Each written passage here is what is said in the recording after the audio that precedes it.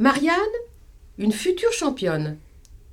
Marianne du Glacier, jeune star du patinage artistique roman, est arrivée à Shimona pour se préparer pour les Jeux Olympiques. Catherine Latour a parlé avec Marianne pour Shimona Hebdo. Voici l'interview. Marianne, présentez-vous à nos lectrices et lecteurs. Je m'appelle Marianne du Glacier. Je suis née à Lausanne et j'ai 18 ans. Je fais du patinage artistique depuis l'âge de 5 ans. Est-ce un sport dur ?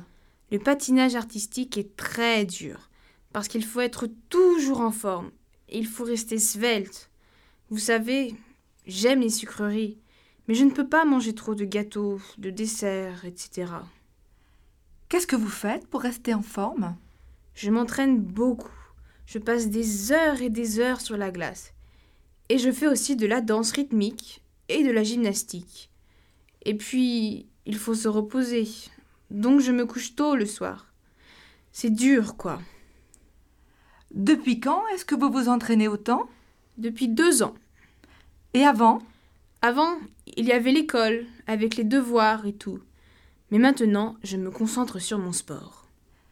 Mais c'est une profession pour vous ? Disons que mon sport préféré est maintenant ma profession. D'accord. Quels sont vos projets ? Si tout va bien, je vais participer aux prochains Jeux Olympiques. Et qu'est-ce que vous faites pour réaliser votre rêve ? Eh bien, je m'entraîne beaucoup. Je me prépare pour les championnats suisses. Après, je voudrais partir pour les États-Unis. Mais ma mère préfère rester en Europe. Votre mère ? Oui, bien sûr. Elle est toujours avec moi. Elle est mon manager. Et ma meilleure amie. Merci.